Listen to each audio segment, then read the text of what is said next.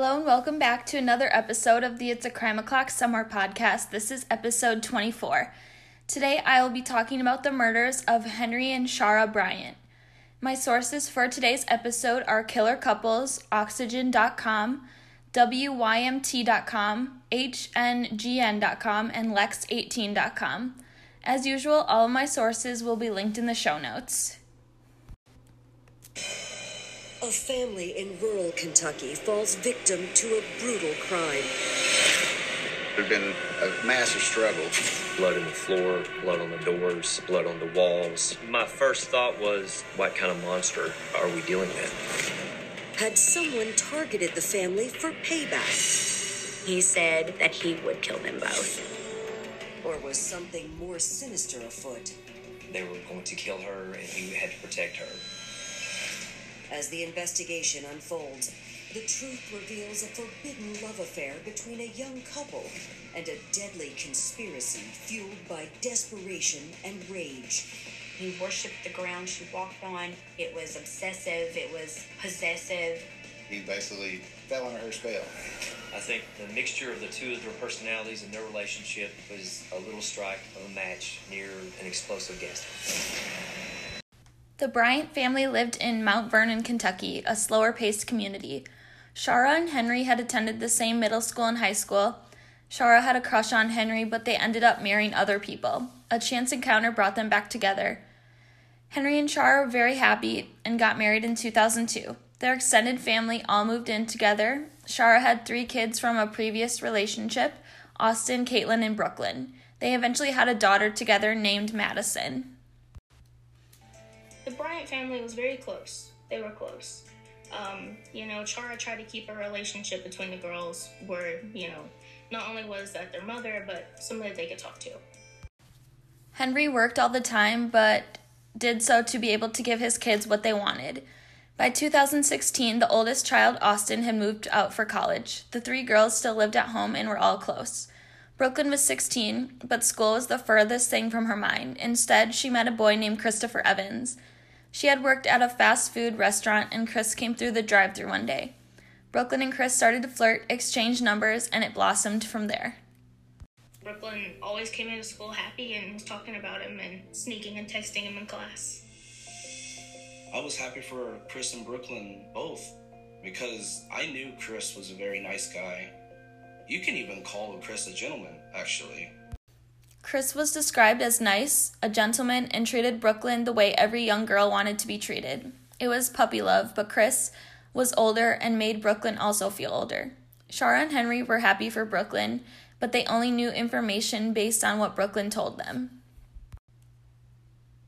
Chara and Henry didn't know much about Chris other than what Brooklyn was telling them. She said he was a nice guy with a nice family, polite, and treated her well. Chara and Henry trusted Brooklyn and her judgment, but they made it clear that they wanted her to stay focused on her schoolwork before things got any more serious between them. They kept a close eye on the relationship, but they trusted Brooklyn. In June 2017, just before the murders, the Bryant family took their annual family vacation to Florida. They arrived back on June 7th, and on June 8th, Brooklyn called 911 around 7:30 a.m. There's a 911 call from a person identifying herself as Brooklyn who said that she had located her parents and there was blood all over the place. Brooklyn told the police that she took her dog out for a walk and noticed the sliding glass door to her parents' bedroom had been shattered. She walked inside and found her mom still in bed and her stepdad in the bathroom. She told the police that they weren't breathing. The Rockcastle County Police arrived, and Caitlin Witt, Madison Bryant, and Brooklyn Reynolds were all inside. Chara was in her bed. Henry was in the bathroom. They had both been shot and were pronounced dead at the scene. My first thought was, wow, this is such a violent attack. So my initial reaction was, gosh, who am I dealing with? What kind of monster are we dealing with? The 3 girls were taken down to the station so the police could examine the crime scene. There was no forced entry, at least to the front door. There was blood on the floor, doors, walls, and handprints were also found. Chara had been shot once in the head. It was determined that she was killed while she slept, because the blankets were still around her. There was a trail of blood from the bed to the bathroom where Henry tried to escape to. There was evidence of a fight. He was on his hands and knees and was slumped over and was holding a towel to his head like he tried to stop the bleeding to where he was shot in the face. The police also discovered that the glass door had been broken from the inside. The glass was lying on the outside deck. There was no pry marks on any other door in the house. The police ruled out robbery as a motive and believed the killer was let in or a door was left unlocked. At the police station, they wanted to speak to Caitlin, Brooklyn, and Madison. Caitlin was interviewed first, and she said her family had come home from Florida the previous day and that everyone was exhausted. She said she listened to music on her computer and fell asleep. She had to work the next morning but decided to call in because she didn't feel well. She then heard Brooklyn calling for help. She saw and heard Brooklyn outside screaming. Caitlin also saw the broken glass and the bloody scene when she ran outside. The police asked her if she saw or heard anything throughout the night, and she said no. Brooklyn was interviewed next. She confirmed her sister's story and said she called for help after seeing her mom. Brooklyn also said she didn't hear anything that night. Madison was interviewed next. She too was listening to music that night and didn't hear anything until the next morning when she heard Brooklyn. She also saw both her parents dead in their bedroom. The police were shocked that all three girls didn't hear anything, but they did believe it was possible if they had headphones in or were that exhausted. The three siblings were released into the custody of family members and sadly had to share the deaths with Austin and the rest of the extended family. My sister pulled up and she just says, "Get in. We need to go." And from that point on the ride home is when she told me everything. I didn't want to believe her. I didn't believe her. I was like, no, I've got to figure out what's going on. The next day I talked to Austin. I talked to Caitlin. I saw Madison. I messaged Brooklyn because Brooklyn had went to her dad's. They were in shock that they just lost someone they loved. The police talked to various family members about who could have done this, and one name kept coming up, Cody Witt, Chara's brother. Both Henry and Chara had an argument with Cody about a year before over money. There was an argument that I learned about between Cody and Henry and Chara.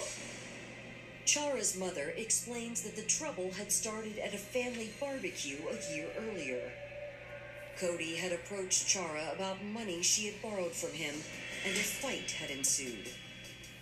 I spoke to Chara and Cody's mother, who said it was at her house where that had occurred. She said it was over money, and the incident became physical between Henry and Cody. Henry told Cody not to come around anymore, and Cody made a threat to kill both of them. The police tried to locate Cody, but he vanished with his clothes and his truck a few days before. The family decided early on that Cody had done it. The police looked into Cody's background and discovered that he had an active warrant for drug trafficking charges. He was on the run, but police put out feelers or for anyone to let them know if they saw or heard anything from him. Cody actually contacted them a few days later and said he didn't kill Henry or Chara. He said he wasn't ready to turn himself in. He said he was trying to escape his past and was staying with someone. This someone turned out to be an ex-felon who verified Cody was with him and that he could get into a lot of trouble for having Cody with him. The police kept Cody at the top of their suspect list and received a tip that he was in a few towns over. Cody was arrested on suspicion of murder. Cody maintained his innocence and offered to take a polygraph test. The police also obtained a warrant to search his truck. There was nothing found in his truck and he was eliminated. The police now turned their investigation into the three girls who were inside the home. The girls were brought back in for follow-up interviews. Caitlin and Madison stuck to their original stories, but Brooklyn made some shocking statements. Brooklyn said, "Did you know my mom sold drugs?" Once that was said, it is a possible motive. We obviously have a huge opioid problem, and so that is not unusual for people to commit murder over drugs. Brooklyn gave me details that her mom had asked her to be involved, that she too had been involved, that she had actually made some money on the side helping her mother sell pills. Brooklyn said that her mom had sold pills, asked Brooklyn to help, and that she had even made money from helping. Brooklyn said that they had even stopped to make a delivery on the way home from Florida. The police looked into this and couldn't find any evidence that Chara sold drugs. The police looked closer into Brooklyn. They speak with her friends and learn that Brooklyn's relationship with her mother and stepfather had grown increasingly strained in the weeks before the murder. The arguments were over Brooklyn's relationship with Chris. Chris and Brooklyn were in love, but he was 22 and she was 16. She was 15 when they first started dating, and she had never told her parents about his age. Chara and Henry had discovered this when they looked through Brooklyn's phone and realized they had shared some intimate photos. Chara and Henry both told Brooklyn that she needed to end the relationship, and on April 8, 2017, she did by putting the call on speakerphone. Brooklyn had actually never stopped talking to Chris, and she would hide her phone from her parents. Brooklyn had become the typical teenage girl, sort of the rebellious teenage girl that was determined to get her way through things no matter what it took. The investigation soon turned to Chris. On June 12th, the police went to Chris's grandfather's home where he was living. Chris agreed to come down to the station and rode with Detective Ryan Loudermilk. Chris came off as nice and willing to help. He denied knowing what happened to Chara and Henry. The police asked Chris about the rumors that he was forbidden to see Brooklyn. He claimed that they did break up, but he remained friends with Brooklyn and remained friendly with Chara and Henry. Chris said that Chara and Henry told Chris that he and Brooklyn could be friends, and he was at the home the night before the murders. He had helped them put away some items too. He said he left early in the evening, and he seemed believable. After the interview, Chris was then taken back to his house. Detective Loudermilk noticed a .38 caliber gun under the bed in the home. He made a comment, and Chris's grandpa said that the gun had been in his family for some time. I'd asked Chris during my interview about a gun. Chris stated to me that he had never held his grandfather's gun. Talked about he didn't have another gun, never had a gun, never fired a gun. The police then turned to Brooklyn's siblings and asked them about Chris being able to be friends with Brooklyn. They said no, they had to stop seeing each other, and Austin said he wasn't allowed in the home.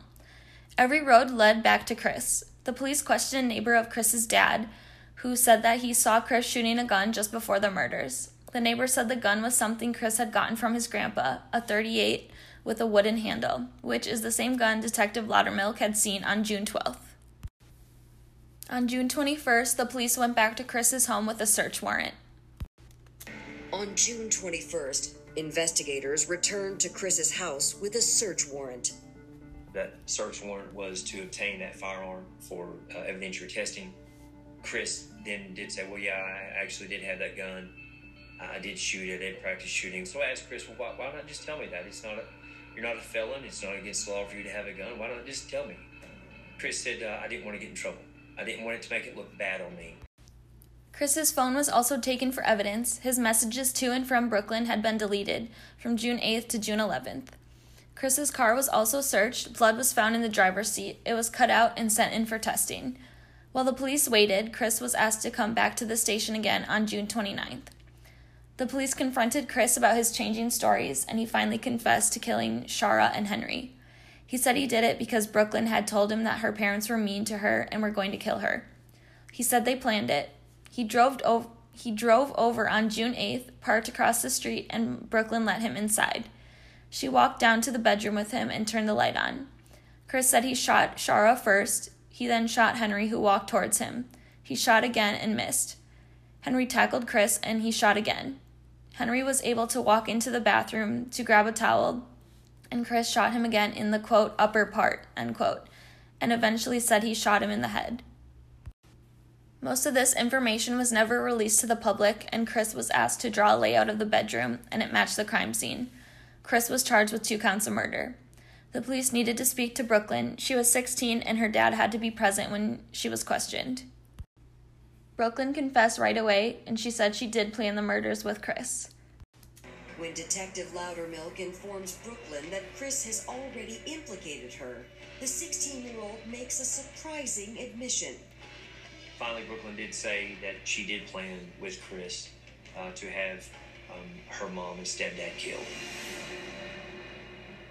It was said to her, Brooklyn, you have just helped kill your mother and stepfather. Are you that good that you can talk a grown man into killing your mom and stepdad? And she said, yes. Brooklyn was also charged with 2 counts of murder. I think when you fall in love, you do stupid things for love. Everybody does stupid things for love, and Chris basically fell at the knees of Brooklyn. The police obtained search warrants for the deleted messages on Chris and Brooklyn's phones. Chris had suggested numerous ways to kill the couple before deciding to shoot them. The gun was tested. They took swabs from the trigger guard, chamber, and barrel, and Henry's blood was found on the gun. Brooklyn's defense was that it was all Chris's idea, and Chris's defense was that he was manipulated by Brooklyn. Brooklyn's family and friends believed that she was the mastermind and that Chris, quote, worshipped the ground she walked on, end quote. On April 12, 2019, Brooklyn pleaded guilty to complicity to commit murder. I aided in the planning of shooting my mom, Chara Bryant, and my stepdad, Henry Bryant. Knowing what Christopher Evans planned to do, I left him inside the house on June 8, 2017, in Rochester County, Kentucky. I did not stop him from shooting and killing the victim. Brooklyn was sentenced to 23 years in prison. Chris also took a deal. He pleaded guilty to 2 counts of murder and first-degree burglary. He was sentenced to 60 years in prison. Do you know that by entering a plea of guilty to these charges today that you're giving up your right to a trial? Yes, Your Honor. How do you plead to 3 charges? 2 counts of murder and 1 count of burglary first degree? Guilty, Your Honor. Brooklyn will be eligible for parole in 2037 and Chris in 2074. This is such a sad case because Brooklyn took her mom and stepdad away from her 3 siblings. I'm sure all teenagers can relate to the puppy dog love or even disagreeing with their parents about relationships, but Chara and Henry only wanted what was best for her, and she took their lives. Well, Chris did, but I also believe that she was the mastermind. She has a chance of getting out of prison in her 30s, and Chris will be in there for life. My book recommendation for this week is Greenwich Park by Katherine Faulkner. Summary: Helen's idyllic life, handsome architect husband, gorgeous Victorian house, and cherished baby on the way, after years of trying, begins to change the day she attends her first prenatal class and meets Rachel, an unpredictable single mother-to-be. Rachel doesn't seem very maternal. She smokes, drinks, and professes little interest in parenthood. Still, Helen is drawn to her. Maybe Rachel just needs a friend, and to be honest, Helen's a bit lonely herself. At least Rachel is fun to be with. She makes Helen laugh, invites her confidences, and distracts her from her fears. But her increasingly erratic behavior is unsettling, and Helen's not the only one who's noticed. Her friends and family begin to suspect that her strange new friend may be linked to their shared history in unexpected ways. When Rachel threatens to expose a past crime that could destroy all of their lives, it becomes clear that there are more than a few secrets laying beneath the broad-leaved trees and warm lamplight of Greenwich Park. I love a good mystery that involves different points of view and suspicious characters. It kept me guessing, but kept me intrigued at the same time. There were many times, though, where I thought I could never be friends with someone like this, but some people are very trusting. Just look at a lot of the true crime cases out there. I give this book a 9 out of 10. I hope you all enjoyed today's episode, and I'll be back again next week with a brand new case and book recommendation. Don't forget to subscribe to my blog, follow me on Instagram, rate and review, or even just send me a message if you like the podcast or even have a case suggestion. I will see you next time, and remember, it's crime o'clock somewhere.